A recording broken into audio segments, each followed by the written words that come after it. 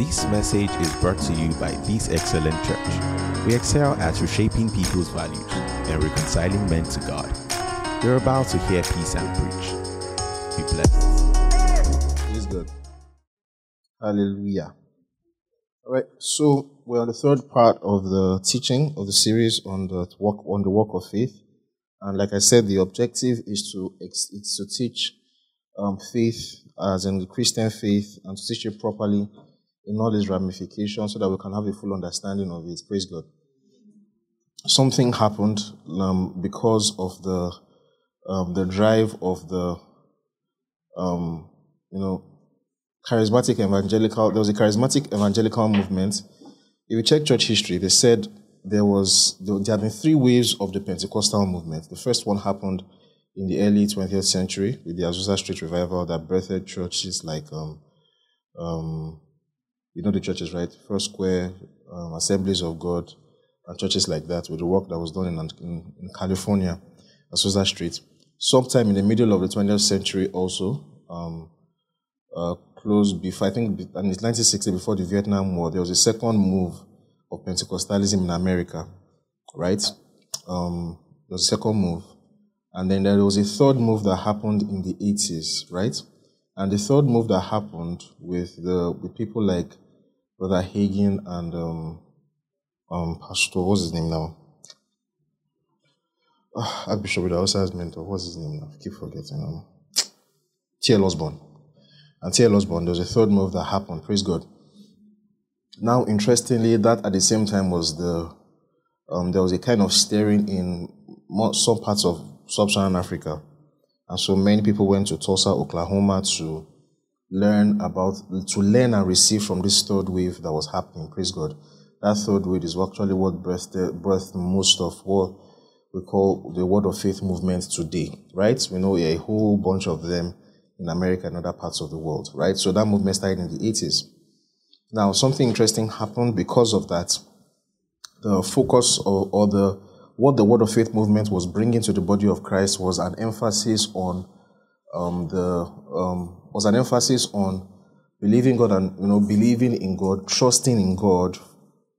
In a sense, it was an emphasis in a sense of trusting in God for things that pertain to the believer's authority, things that pertains to getting things done on the earth for Christians. Hallelujah. So it was an emphasis. It was a movement that brought about an emphasis, because the way the body of Christ is and the way Christians tend to do generally, we tend to err to certain sides. We tend to pick sides and try to lean more on that side. We tend to have emphasis and stuff like that. So, over time, over the years, even the three waves of Pentecostalism didn't have the same emphasis. Hallelujah. The first phase of Pentecostalism was the major emphasis in Azusa Street Revival was praying or speaking in tongues. That was the major emphasis. That was the core. In fact, Pentecostalism to theologians is defined as the move that is centered around speaking in tongues. Praise God. Do you understand that? And the second wave and the third wave. For the third wave, it was about believers' authority and faith and stuff like that. So many of our parents from Africa, India, and other parts of the world actually traveled to America to receive this drive, and this drive spread all around the world. Hallelujah. But something happened because of the emphasis. Something happened within the last 40 years, and people began to think that emphasis is all there has to be about faith.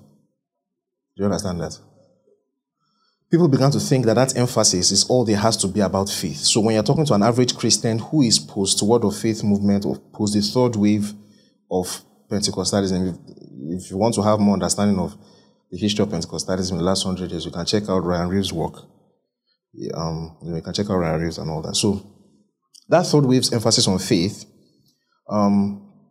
led to something. Those that were taught by those that learned from that movement began to think, or subconsciously or somehow inadvertently began to think, that all that there is to faith is the emphasis that movement brought. Praise God. And so that's why when you tell the average Christian, the average Pentecostal Christian, because all of us Pentecostals in Nigeria are actually Pentecostalism in Nigeria, for better or worse, is the fruit of that third wave. Do you understand that? Before then, what we had were Orthodox churches in Nigeria. What we had were the Methodists, Wesleyan, Wesleyan tradition and the Orthodox tradition. That's what we had, right? Even the older guys like Apostle Babalola and Oshofa and other people, they actually came from the Orthodox and Wesleyan setup. But like I was explaining to some people during the week, whenever you are on the front field of evangelism, you will become charismatic. Do you understand that? Whenever you are the one evangelizing, you are dealing with demons and Satan, and you are saying witchcraft, you will become charismatic. Cessationism and not being charismatic and all those kinds of things is the luxury of people that are living in America and Europe, that their Christianity is soft. All right? You know, I was giving an example, I won't mention names, like I said on Wednesday. A lot of American Reformed folks that were very cessationist, and even if they were not cessationists, functionally, they were cessationists. And then the Lord moved them to go and start doing ministry in China and India. And they came back and said, there's gift of the Spirit. When you see some things, you will accept charismatism. You will. There's no this thing. You will. Right? Like I mentioned his name. Dr. Michael Brown I think he's the most trustworthy Pentecostal teacher, because he's an academic and he's a proper Pentecostal. He's the one that debates cessationists to tell them that this thing people are saying from intellectual standpoint. You know, he's the one that responded to, MacArthur when he wrote The Strange Fire. He's one of the correct guys. He also had his own stint with cessationism, and, he started Pentecostal. When you're becoming intellectual, cessationism will be the next impulse that will come. So he now started going reformed and staying cessationism, and then he saw some things. And then he now started doing ministry in India, and then his eye cleared, and then he saw the word of God. I know this thing is not true. Praise God. Why am I saying all those things? There is a tendency for those who are heirs of the third wave to think of faith in a very narrow sense, in the sense of believers' authority and getting your heart's desires, which is not wrong, but will become an error if you think that is all that faith is about. It narrows you, and it makes you very susceptible to heresy. It makes you very susceptible to all kinds of charlatans coming in to teach you the wrong things. Do you understand? So that's why I'm trying to teach faith in a very detailed way and in a broad sense. You have to understand that faith, first of all, is believing in God. It's not believing for what you want. Like I said, what are the three things that prove a man is walking by faith? Do we remember? What are the three things? You believe in God. You know God and believe in God. You know God and believe in His will. And then you act accordingly. This is what the ancients were commended for. When we say a man is walking by faith, these are the three things that you see that is common. You don't tell that a man is walking by faith based on his outcome. You tell that a man is walking by faith based on the fact that God commended him. Do you understand what I said? That's why when Abel would do something and God commended him, it was sacrifice. But when Enoch would do something commended by God, it was something else. He walked with God. And when Noah would do something, it was building an ark. It was building an ark, walking with God, and making a sacrifice. I did the same thing. Did you hear what I just said now? So a man's outcome in the natural is not what determines whether he's in faith. What determines what is the evidence of him, or what is the proof that a man has walked in the faith, or what is the result? Let me use that word so I don't equivocate on words. What is the result that a man has walked in faith is that God has commended him. So one man will have 1 talent, one will have 2, one will have 5. They don't have the same outcome. One will turn his own to 10, another to 4. And let's assume that the one that has 1 talent has sense. He turns it to 2. Imagine showing up in church and the one that has 10 talents is giving testimony. And a pastor comes and now says, if you cannot have 10 talents, you're not walking in faith. Church, all together. You say, if it is God, it will be bigger than you. God does not have small dreams. Now, there's a context where that statement is correct. But that statement cannot be used in a blanket fashion to describe Christian faith. Say, if it is God, the dream can. If you look, what we'll go through by the time of Hebrews, you'll see. There are some things that is the will of God that is smaller than you, is not bigger than you, anything. It's not every time that faith is about getting something big. What is the determinant of faith is that you are walking in the will of God. You are doing the will of God. That you know God and believe in Him, that you know His will and you are doing it, and that you are walking accordingly. So yes, some people's big faith, see, there are some things, There are some examples I should be able to use that if you will not be able to understand what I'm saying well, because I have some privileged information. If I'm just telling you theory, you'll just be nodding your head and saying, If I give you some real examples, give you real examples, it's not all this, if you're a pastor, if you are working in faith, God will give you big church, is a lie. You hear what I'm saying to you?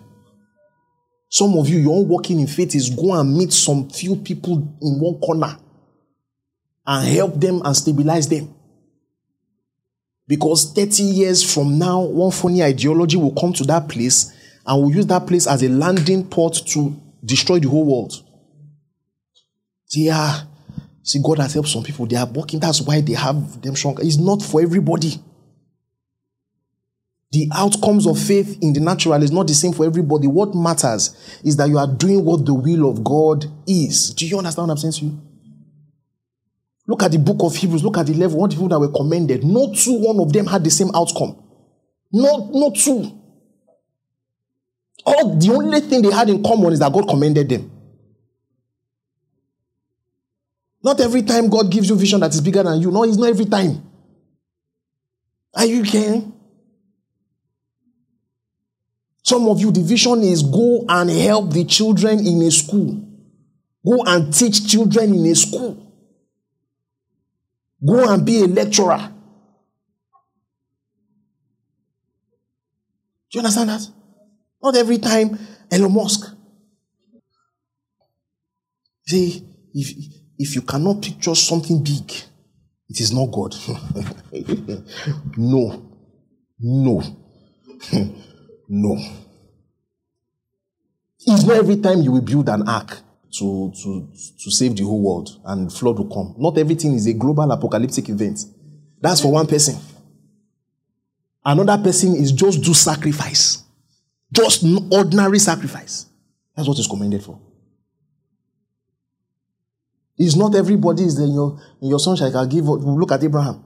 In your son I shall give all this. It's not everybody. All right? Some people's zone is just walk with God and you will disappear.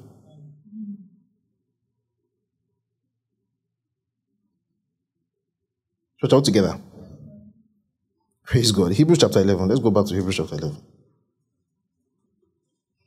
And then everybody now thinks that if you're not doing something big by natural standards, it means that your faith is not special. Your faith is not big. No, that's not what faith is about. That is not what faith is about. Faith is just about trusting God, trusting His will, and walking accordingly. Hallelujah.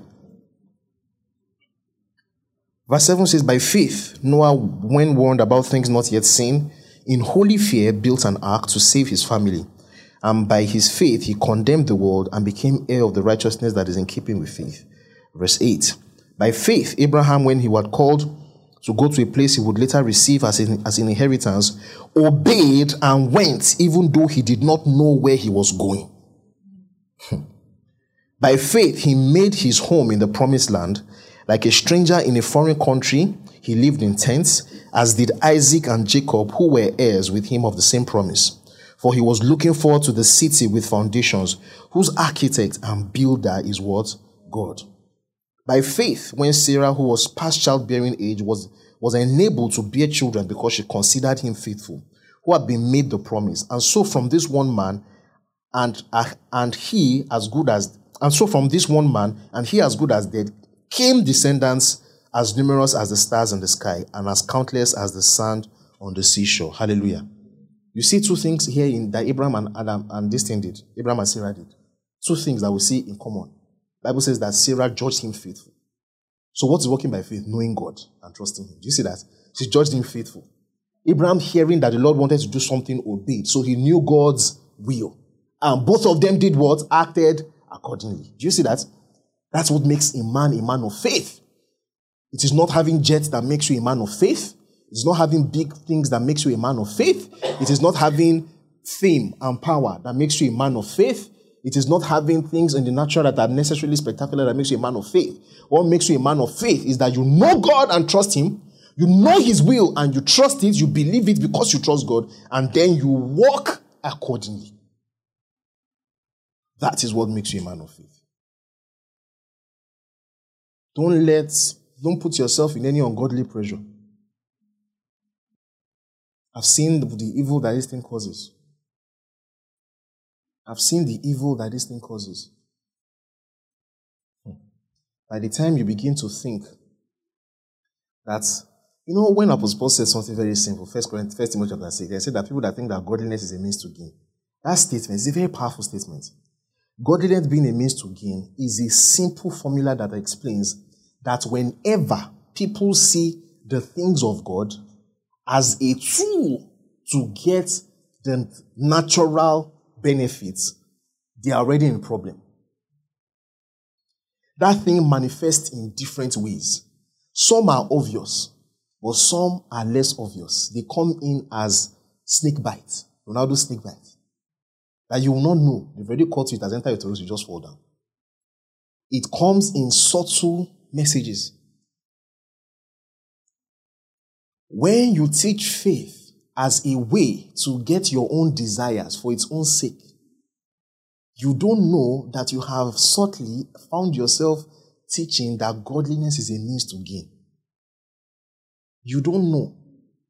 Faith is not the way to get your heart desires. Faith is your way to get the will of God done. Your heart desires are meant to be the will of God. Do you understand that? So faith is not about getting your heart desires, it's about getting the will of God. But your heart desires are meant to be the will of God. When Jesus said it's still that Mark chapter 11 that causes all this problem. When Jesus says that you can have desires if your heart desires if you will believe, it is within the context of the will of God. Do you understand that? When I get to the end of this teaching, you will understand why Jesus' emphasis on your desires in that place was so important. You will see why. But before we get there, just understand this. It was within the context of the will of God. It's not about you, it's about God. If you're not careful, you will start thinking that faith is just a way to get, and then before you know it, over time in your mind, over time, what will happen is that you will start using natural earnings or natural things. You start thinking of gain as a yardstick to prove godliness. Do you understand that? You start thinking of gain as the yardstick that proves godliness. That's all Satan needs to get you to do. That's all he needs. Once Satan can confidently get you into the mindset that believes that natural things are the proof of spiritual things, that godliness is a means to gain, that gain is what validates godliness, that gain is what proves that godliness is in a place you are done for. Because all he needs to do is to show up with gain and make you act accordingly. So by the time you start doing ungodliness, you will not know, because it's getting you that gain that is supposed to be the proof of what? Godliness. Stretch out together. So this is the thing. The Bible tells us that Noah knew and acted. Abraham heard and acted. All of them knew and had acted. And yesterday and last Sunday, we talked about the evidence for the will of God, right? So now the question is today is that if faith is about knowing God and trusting His will, knowing His will and acting accordingly, how do we know that will? Do you understand that? If, I told you about the chain, how the chain can be broken last Sunday, right? You can know God and not know His will. That's where there's a problem. Right? You can know God and not know His will. And you are not acting in faith. If you know God and you don't know His will, you are not acting in faith.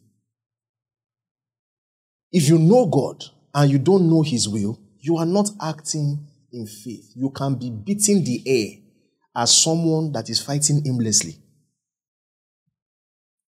You can believe in God and do things contrary and get judgment for it.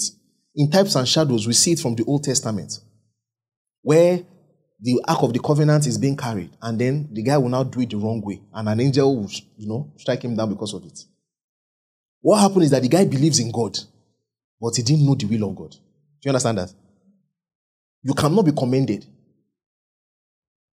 You know God, you know His will, and then you act according to that. You draw a straight line. That point where God's personality, where God's character, who God stands for, lines up with your knowledge of His will and your conduct, When that thing lines up, when we're drawing graph, you will solve the simultaneous equation, or what, quadratic equation, have you? You will solve it. Once it lines up. So how do we know his will? And that's why I really want to talk about it, because we cannot teach on this without getting this. Praise God. Church out together. So you see how the Abraham story plays now as we go on. First of all, one thing that you must get settled into your mind, one way to conceptualize God's will, to lay the foundation on your heart so that you can understand it properly, is the fact that God's will comes in 2 tiers, in 2 levels. And I've talked about it many times. There is the general will of God, and then there's the individual will.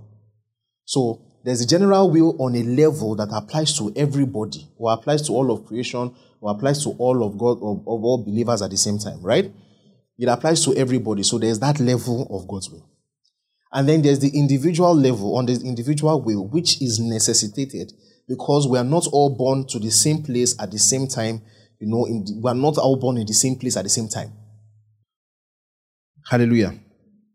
So, because we're not all born at the same time, to the same place, in the same place, we don't all have the same makeup.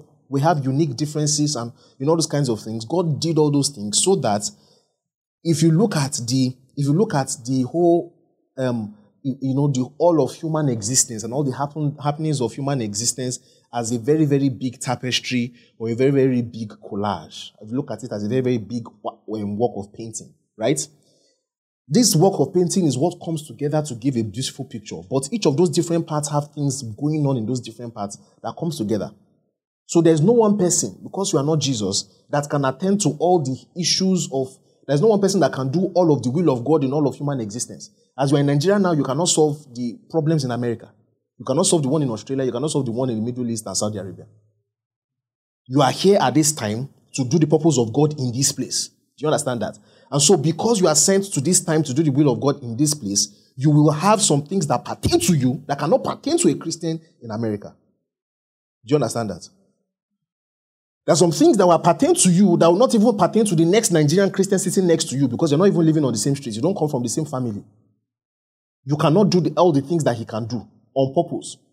One of you will focus on something, one of you will do something. Not all of us will be doctors. Not all of us can be doctors, lawyers, everything at the same time. Do you understand what I'm saying to you? So because of that, there is an individual base. So that's why you always also see that even all the heroes of faith also had individual things about their work with God. The general will, look at the general will of God. Titus chapter 1. Look at the way Apostle Paul puts it to Titus. I like the way he puts it. So there are many scriptures that suggest this in different ways, but I looked for scriptures that were most poignant and most direct and clear in saying this thing. Paul, a servant of God and apostle, Titus chapter 1 from verse 1. Paul, a servant of God and apostle of Jesus Christ, to further the faith of God's elect and their knowledge of the truth that leads to godliness, in the hope of eternal life, which God, who does not lie, promised before the beginning of time, which now at his appointed season has brought to light through the preaching entrusted to me by the command of our what? Savior. To Titus, my true son, in our common faith. Grace and peace from God the Father and Jesus Christ, our Savior. Do you see that? To Titus, there are some things that all of us hold common. So you can, if you don't want to call it the general will of God, call it the common will of God. Those are things that pertain to all of us. God wants, 1 Timothy chapter 2. 1 Timothy chapter 2. I urge first of all that petitions, prayers, intercessions, and thanksgiving made for all people, for kings and all those in authority, that may live peaceable and quiet lives in all godliness and holiness. This is good and pleases God our Savior, who wants all people to be saved and to come to the knowledge of truth. Two things are very clear here that God wants in common for all people. God wants us. He wants everybody to live peaceful, quiet lives and godliness and holiness. So war and all those things are not the will of God. The second thing is that he wants all men to be saved and to come to the knowledge of what? The truth. These are things that we all have in common. Is it the will of God for me to be saved? If you don't need, you say, Holy Spirit, talk to me. Say, I'm going out of my address. Lord, talk to me. Do you want this person to be saved? Lord, talk to me. Let me know. Give me a witness in my spirit. Do you want to save this person? That's a foolish question. Do you agree? Am I harsh? Right? You say, Lord, do you want Nigeria to have peace? Lord, is it your will that Boko Haram goes? Lord, if it is your will, take away Boko Haram. That's a foolish prayer. Sorry. Let me rephrase that. It's not a wise prayer. As of things that we know what the will of God is. Don't be asking God if it is your will, Lord, please. We know what his will is. He wants everybody to live peaceful, quiet lives in all what? Godliness. He wants all men to be saved and to come to the knowledge of him. These are things that we all have in common as human beings. Then there's a level of this thing that applies to you that does not apply to every other person. That's what I call it I call it the specific will of God or the individual will of God. Galatians chapter 6. I don't know what would have been without Apostle Paul, because a lot of these more sophisticated points, it's Paul that made them clear. Galatians chapter 6 from verse 1 says, brothers and sisters, if someone is caught in a sin, you who live by the Spirit should restore that person gently. But watch yourselves, or you also may be tempted. Carry each other's burdens, and in this way you will fulfill the law of Christ. If anyone thinks they are something when they are not, they deceive themselves. Each one should test their own actions. Then they can take pride in themselves alone, without comparing themselves to someone else. For each one should carry their own load. There is a dimension of your faith walk that cannot be compared. Everybody has his own bukata and load. Everyone. You cannot compare. There's a dimension of your work that cannot be compared. That there is no point listening to someone's testimony. Each one will carry their own load. So, travel together. Praise God. Each one will carry their own load. There's a dimension of your work that there's no point looking at somebody else and saying, see how the person turned out. See how the person turned out. God, look at my life. Listen. The only place where there can be comparison, so to speak, where you can look at someone else and look at yourself and fall short of it and say, okay, or they are not. The only place where there's space for comparison are things that are the common will of God. Do you understand that? Do you understand that? So you're looking at a country where there's peace, and you're looking at your own country where there's no peace. Yes, you're okay to say, do we have two heads? Those people are working in peace, and we are not in peace. Do you understand that? But there are some things about your individual work that you cannot compare. Look at Philippians chapter 2. Verse 12 says, therefore, my friends, as you have always obeyed, not only my presence, but now much more in my absence, continue to work out your salvation with fear and trembling, for it is God who works in you to will and to act in order to fulfill his what? Good purpose. God is working you to fulfill of his own good purpose as you work out your own salvation. So you see, he talked about our common faith, and now he's saying your own salvation. Do you understand that? In one place, he will say common faith, refer to things that pertain to all of us. And in this place, he will now say work out your own salvation. Obviously, he's not saying that you should do well to get yourself saved. He's talking about your work of faith. Your work of sanctification, which applies to you, your own load. You cannot compare it. Church out together. Finally, Romans chapter 12. Romans chapter 12. This one will also answer the question of the gift of faith. There's a place that in 1 Corinthians chapter 12 that says that God gives us the gift of faith. This is what it means. Romans chapter 12. Verse 3 says, for by the grace given me, I say to every one of you, do not think of yourself more highly than you ought, but rather think of yourself with sober judgment, in accordance with the faith that God has distributed to each of you. So don't think of yourself more highly. Just calm down. According to the faith that God has given each of you, for just as each of us has one body with many members, and these members do not all have the same function, so in Christ, we, though many, form one body, and each member belongs to the others. We have different gifts according to the grace given to each of us. If your gift is prophesying, then prophesy in accordance with your what? Faith. If it is serving, then serve. If it is teaching, then teach. If it is encourage, then encourage. If it is giving, then give generously. If it is to lead, do it diligently. It is to show mercy, do it cheerfully. So you see, he has given to each of us, our own level measure of faith. The measure of faith here is not measured in terms of quantity.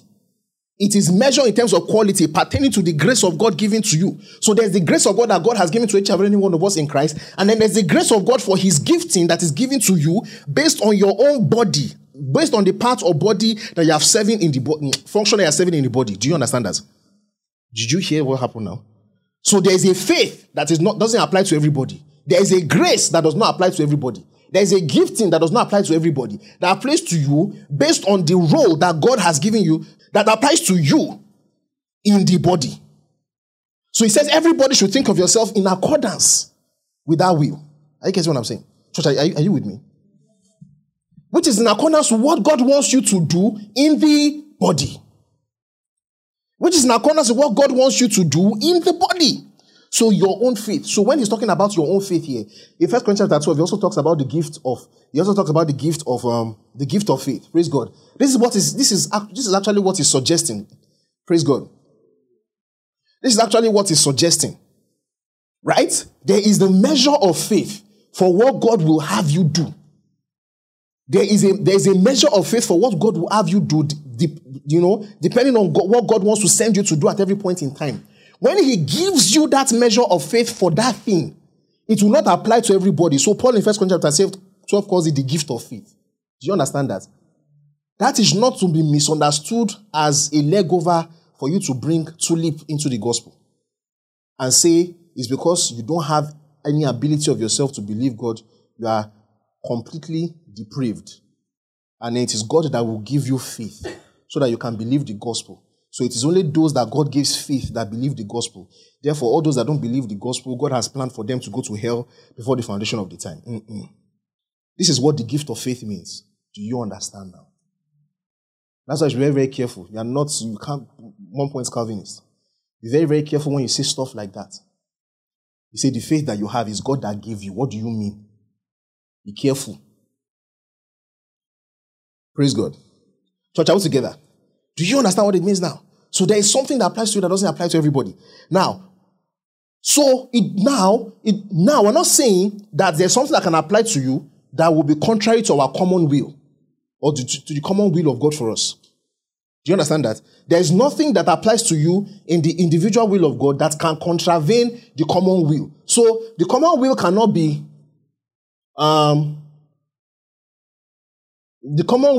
be okay, let's use marriage. The common will cannot be the will of God for marriage everywhere is that the man should love his wife as Christ loved the church, and for a man to submit, and both of them to be one flesh, and then for them to live in peace, and everything. You now say, no. God is doing something in my life. And his will for me is that I will love two women. Say, the Lord is doing something. No. When we're talking about the common will or the individual will compared to the common, whatever individual is that God will, in your own marriage, there will be that Christian template, but the particular person you will marry will be unique to you. Do you understand that? Do you understand now? So your individual will cannot contravene the common will.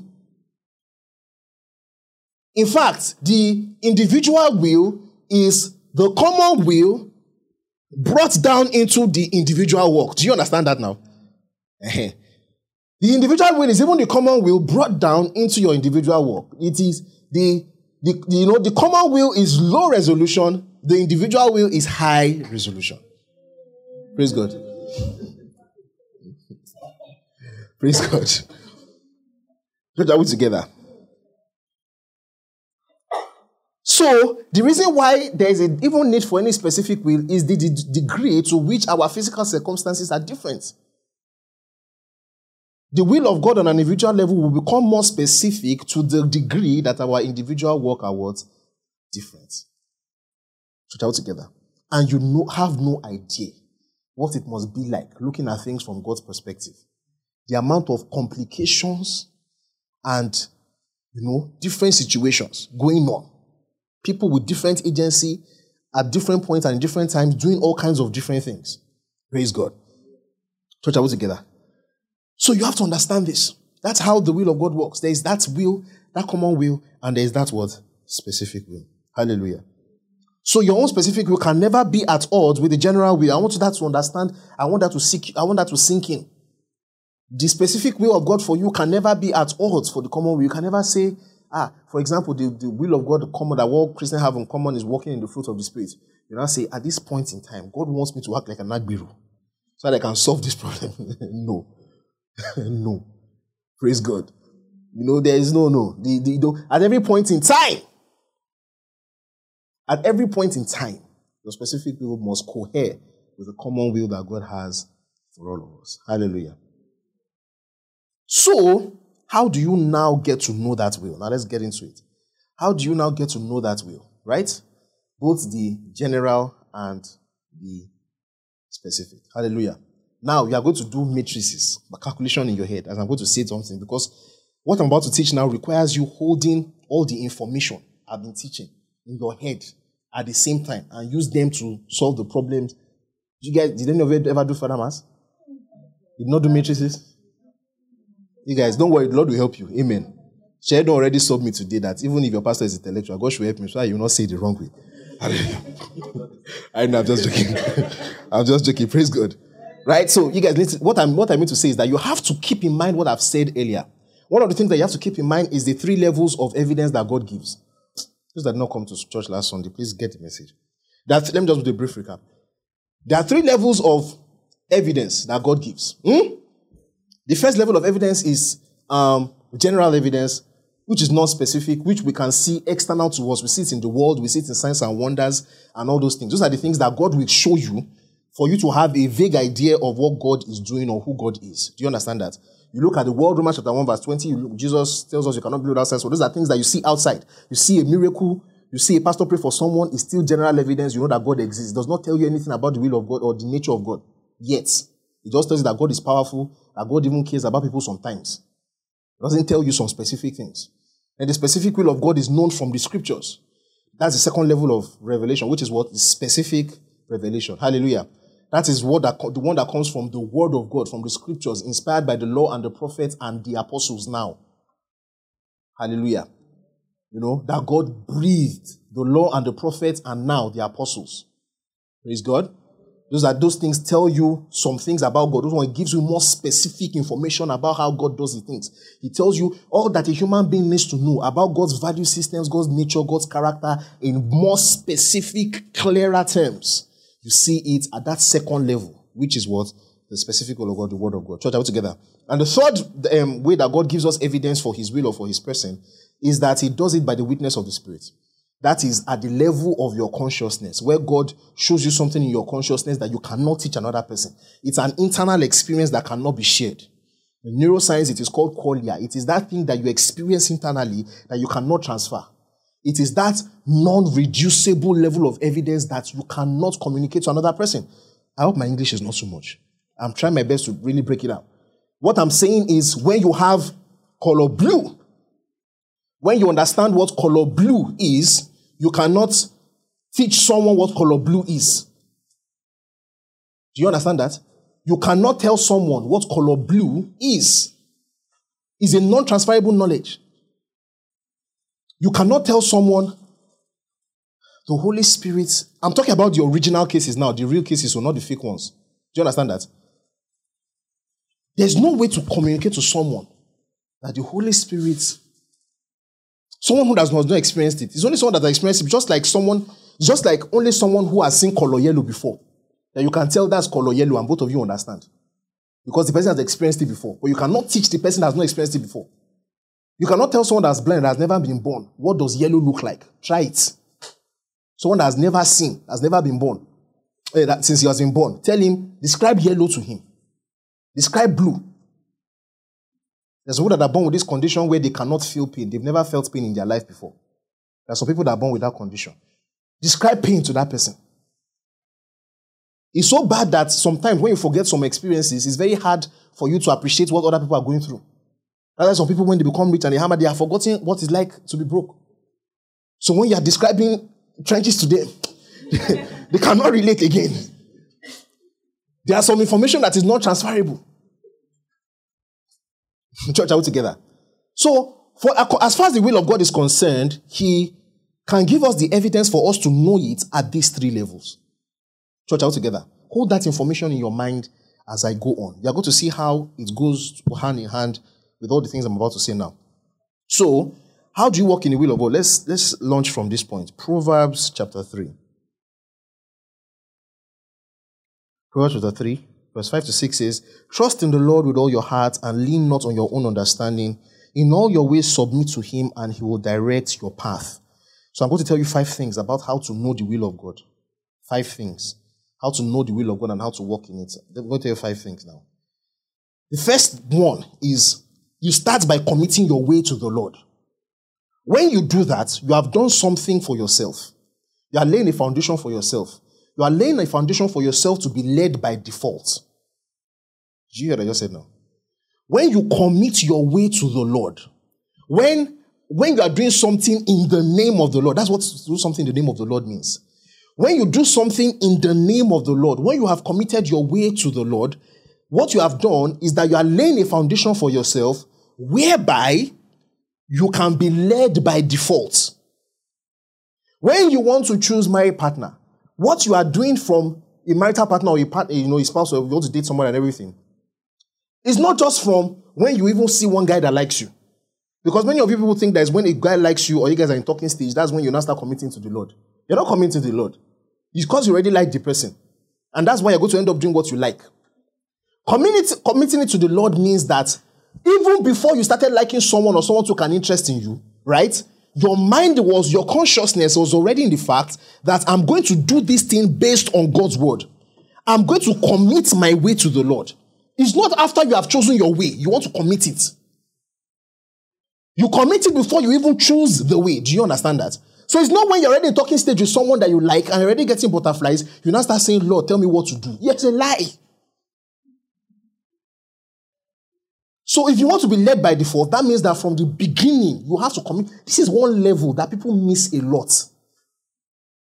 You are going about your life doing business. Now, I'm talking about faith in terms of the individual level, right? You know, I think about a lot of things. This is not faith in terms of the common faith of believers. This particular teaching now, these 5 things about knowing the will of God, is more specific to your individual. So maybe I should call it how to walk in God's individual, how to walk in God's specific will. Because things that are common to us, we know how to get them, isn't it? Those ones are plain. We know it in nature that God is real from God's word. We read it from God's word, isn't it? And then from the witness of the Spirit, we know that we are children of God. That's the things that all of us hold in common. So that's what I'm talking about now. So that is faith also, but for our common faith. I'm talking about faith for God's specific will for our lives. Are we together? So you also see how those 3 levels of this thing also come. So first of all, you have to commit your way to God before you even start. That's one problem that many people have. You are going into business and you want to do all kinds of things and everything. And in your mind subconsciously, you've already made up your mind on what you like. Before you now start bringing God into the equation. No, that's not how it works. It means that you commit your life, and not just after you've committed it, all through your walk. You must walk with the consciousness that I have committed my way to the Lord. That's when you have put yourself in a place where he can direct your paths. Do you understand that? You must start in your mind by always committing your way to the Lord. So that means that all of you that are not in relationships now, you must make up your mind now that I'm going to do relationship according to God's way. So that means that from now, you start learning about value systems that are God's value system for marriage. You start learning cultures and things that are about that is God's will for marriage. Do you understand that? It's now you make that decision that I'm committing my relationship life to God. So therefore, I will start leading my life and learning things accordingly. That's when you're walking in faith. Do you understand that? The second thing that I need to let you know, see, this thing is very easy. If you can do these 5 things about the specific will of God, you will not make mistakes. I've seen some very, very strange things in my life, about God's leading that are extremely shocking. That it is after I will look back, I'm like, God, so you're even leading me and I didn't even know I was being led. Some things that are extremely accurate to be coincidence. It's very simple. You see it. So the first thing is commit your way to the Lord, right? The second thing that you need to do is very simple, is that you should use your brain. Use your intellect. When it comes to things about the specific will of God, there are so many things that God has put in the auspices. So don't forget now, you started your journey by committing your way to the Lord. So you are in the journey. You are being led by default, isn't it? No, it means to be led by default. It means that God is ordering your steps. Even when you don't know, even know when you're not aware, but God is doing something, is ordering you. That's what it means to be led by default. So God is ordering your steps. So you're in the way now, right? 1, commit your way, you're in the way. 2, use your intellect, use your brain. It means that there are some things that you are in that way now that God has put at the level of your common sense that you can sort out. That to not use your common sense is when you are coming out of the will of God.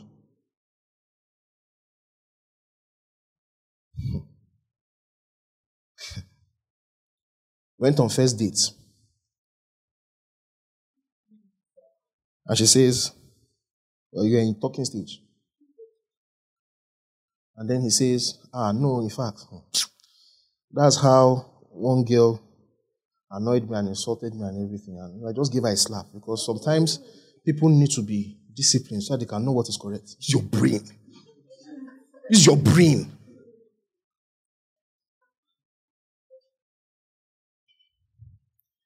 I'm earning 250,000 per month.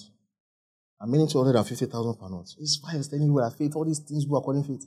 I'm earning 250,000 per month, or I'm still doing gigs, jobs, and roughly, on the average, the amount I earn per month is 250,000.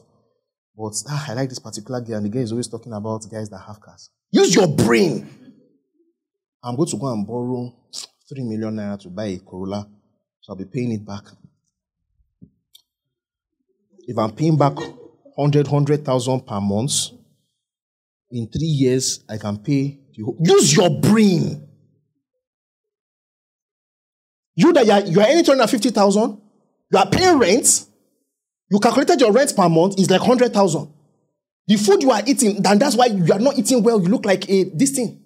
The money you are earning is not even enough for your food, and the food is 50,000. You are taking off your parents at home, it's around 50,000, you are saving 50,000. If I can be doing 100,000 per month, I will. Use your brain. You don't need even to get into nature or to God's word or witness of the Spirit. That's why the Spirit does not even bother saying something sometimes. What is there to say? Use your brain. There's no Sabinus about it. Use your intellect. That is not something you're meant to do. They're starting a church, you're only 2. I'll say, we need a good location so that UNILAG students can come. UI guys that are passing through Ikorodu Road can also branch. So I'll go and borrow money to rent a venue that will be paying 4 million. Use your brain. That's why you see all through the law and the prophets and the apostles, they'll keep saying things like, and these things seemed good for us to do. And this thing pleased us to do. There is a level of God's leading that is, you just use your brain and it seems okay to do. Christianity is not, as you see, if you're going to take anything away from this series, you must appreciate that the Christian faith is not anti-rationality.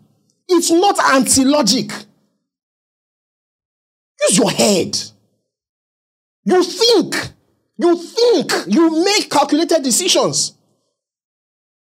You are in the way now. You think.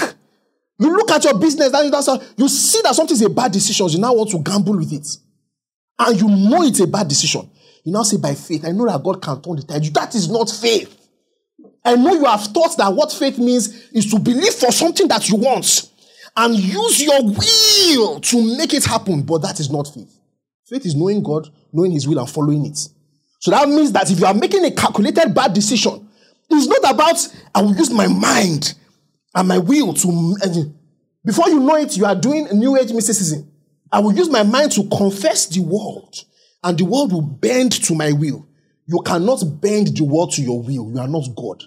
There's only one entity that can bend existence to His will, and that is the God that can call light to shine out of darkness. You cannot. Did you hear what I just said now? Be vexed, angry, go and tweet it and say, Pastor Sam said another heresy. We'll meet in front. Don't worry. You will still agree. It's just take you a few decades of reading God's word and experience. When your eye clear, you will know.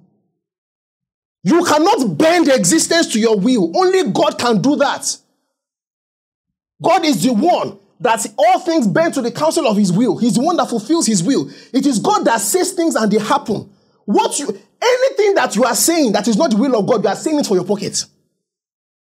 Life and death is the power of the tongue. Go and read it very, very well. He's talking about appreciating the effect that your tongue has on your life. It is not a comment on your ability to use your mouth to create life for the world. Try, go and create your universe. Confess and say, wood become metal. Try it. No. Your life and your confession and your profession must follow what God has said. That's when you will say something and you will have it. Do you understand what I'm saying to you?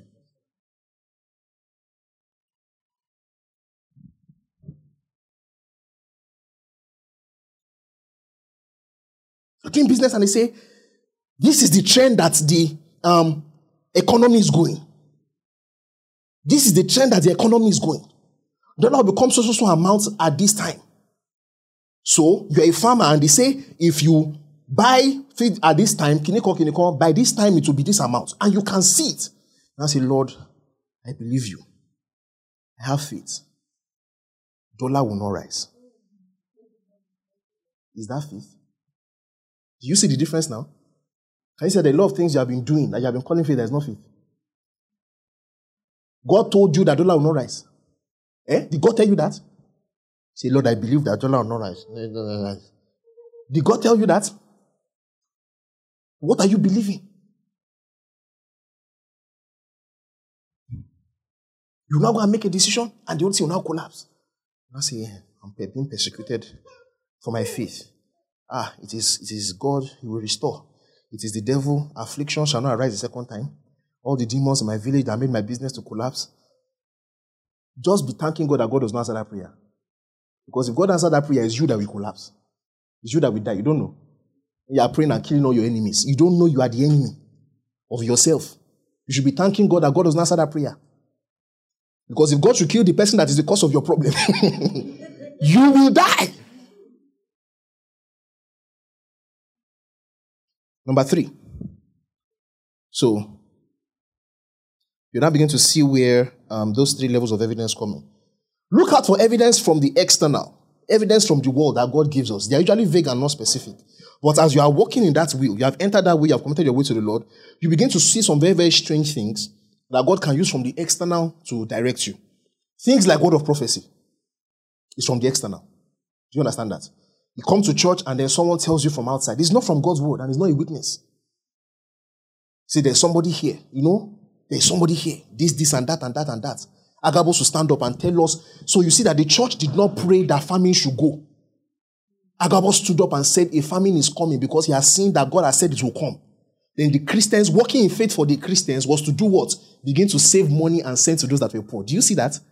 Do you see that? So, believers that heard that famine was coming and began to save and give to the needy were walking in faith. Tell some people now, they say, no, we rebuke it. We have the believer's authority. If I say yes, it is yes. If I say no, in fact, God can, if my faith says yes, God cannot say no. Therefore, I decree in the name of Jesus, Agabus, there shall be no famine. Prayer in Jesus' name. You guys will suffer the kind of suffer you have never seen in your life.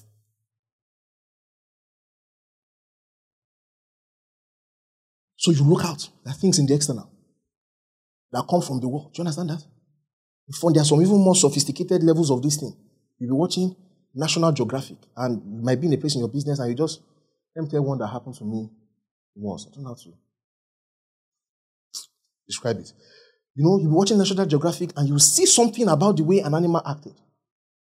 And it just occurred to you that, you should just click something inside your mind. Like, okay, that makes sense. And then you just know, okay, maybe this is what I should do. Don't worry, let's just listen to me. Look out for things on the external. Those are the places where things like strange coincidence also come in. Do you understand that? You're supposed to go on one particular trip, and then that's the day that your boss now said you should not go out. And then he left you in the office and he gave you extra work. And then you're complaining and saying, God, what kind of boss is this and everything and everything. And then when you finish, you now run down to the bus station. And then when you go to the bus station, the boss had already left. And then you're angry and you went back. Like what happened to my wife's boss and everything. He says, is that what happened to him? He said in his life, he has never been angry at missing a flight. Because I missed a flight recently. And I was so angry at the way the airline did and everything. He said, let me tell you a story. It happened to my boss. My boss says since then he will never be angry when he misses a flight. This one, something happened. He was trying to get his flight, and then a lot of things happened. And that day he missed the flight. He was so angry. Everything, and all that. On his way home, that plane crashed. Everybody online, everybody on the plane died. Looked back, looked at the things that caused him to miss the flight. Say, God, since that day,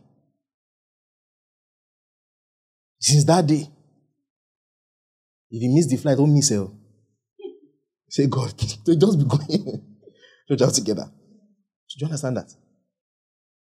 Those are where strange coincidences come in. You're about to do something and some unlikely things just come and happen at the same time and order your steps. But guess what? Listen to this. Even these things must always be judged with God's word and the witness of the Spirit. Do you understand that? Even the things that you receive from evidence from the world have to be judged with God's word and what? The Spirit. Do you understand that? So you don't take them as they say. You don't say, I saw something in the world and that's, you still have to judge it based on. That's why the Bible says that you test every word, Spirit. All together. Number 4 thing that you need to do is that as you're walking in that way and you're keeping your eye out for things from the outside, always act based on God's word. Always act based on the scriptures. Always act based on the fruit of the Spirit. Listen to me. If you can do just these 4 things I've said, 99% of all the direction you need for specific will have been taken care of. Just act based on God's word at every point in time. Just act with the fruit of the Spirit at every point in time. Act with the fruit of the Spirit. Don't act in the flesh. Continue to walk in the Spirit and in line with God's word. Most of all the things you're worried about knowing God's will and everything, they are already sorted. 99%, I can tell you this confidently. Because being led by the Spirit is actually a matter of how and not the what. You know what? I can't teach this thing finished today. We'll continue next week. It's already time. It's a matter of the how and not the what. By just acting based on God's word, you want to make decisions in relationship and, business and everything. You already have a good idea of the whole counsel of God.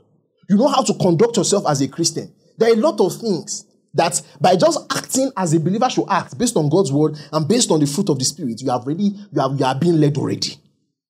You are being led already. When a particular a business person is acting to you in a certain way and everything, and sometimes that you don't need to start praying, what do I do in this case? Just act like a Christian. This is the point where I always tell people that everything is always a green light until it is a red. You know what I just said now? Everything is always a green light until it is a red. What you'll find is that most of the time, the next step you are meant to take is always clear if you are acting based on God's word and based on the fruit of the Spirit. It's almost always clear. Almost always clear. Just keep acting at every point in time. Make sure you are moving forward. It's always a green light. As long as you are walking forward consistently in the Christian conduct of the word of God and the fruit of the Spirit, while you just keep going in that direction, you are being led already. Might not feel like it, but you are being led already. You want to do a business, and you don't, want to do a specific one. What will happen is that when you look out to the world around you, you will have found out that there's a particular training and skill that you've been having. Do you understand that? And you've been acting properly with those that are your colleagues, those are your business vendors and everybody. You are acting yourself like a Christian at every point in time. You just keep going ahead with that business. Keep going ahead with that business. You will find that they are being led already. You'll be seeing all kinds of strange things happening in your life. Look back like, how come you were leading me? Yes, of course I was leading you. Because you are acting on God's word and you are acting in the fruit of the Spirit. Conduct yourself with the fruit of the Spirit and take steps based on God's word. Don't be say that's why you're saying to most people that have good marriages. I did not hear Ijoma is your wife. I did not hear anything like that. In fact, we're going to talk about that maybe next Sunday. If you are hearing voices, there's a problem. You should not be hearing voices. You should not be hearing voices. Say, my son, this is the next step to take. And you're hearing it loud all the time. Brother, sister, no. It's a witness. You know what? Let's continue next Sunday. Let's continue. I have something very nice to preach next Sunday. Let's continue next Sunday. Praise God. Bow down your heads and let's pray. The things I've said, go and meditate on it this week. Thank you for listening to this message. We hope you were blessed. For more updates on our programs and audio messages, follow us on Twitter, Facebook, and Instagram at This Excellent Church. God bless you.